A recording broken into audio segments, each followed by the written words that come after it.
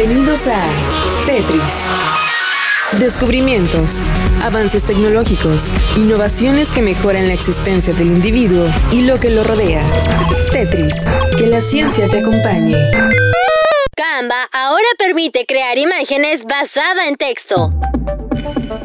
Canva, la aplicación de diseño en Internet, anunció el lanzamiento de una nueva característica. A la ya conocida página web de edición de fotografías se ha incorporado una sección dedicada a la generación de imágenes por medio de textos usando inteligencia artificial. Esta nueva función está centrada en la implementación de Stable Diffusion, una inteligencia artificial con la que se crean imágenes digitales de alta calidad usando el texto que el usuario decida escribir. Junto a una función que incorpora filtros de seguridad para evitar un mal uso de esta tecnología dentro de la plataforma de Canva, los usuarios pueden generar de manera gratuita un total de hasta 100 imágenes por día.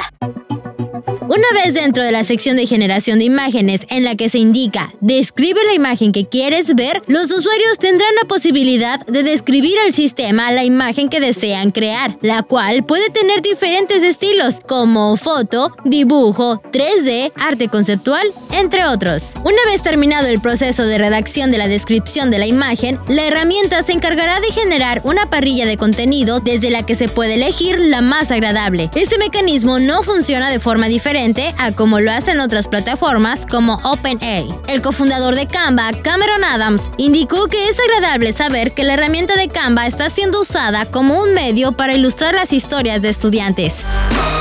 El software ha sido cargado en tu cerebro. Ahora puedes usarlo y compartirlo. Esto ha sido todo en Tetris.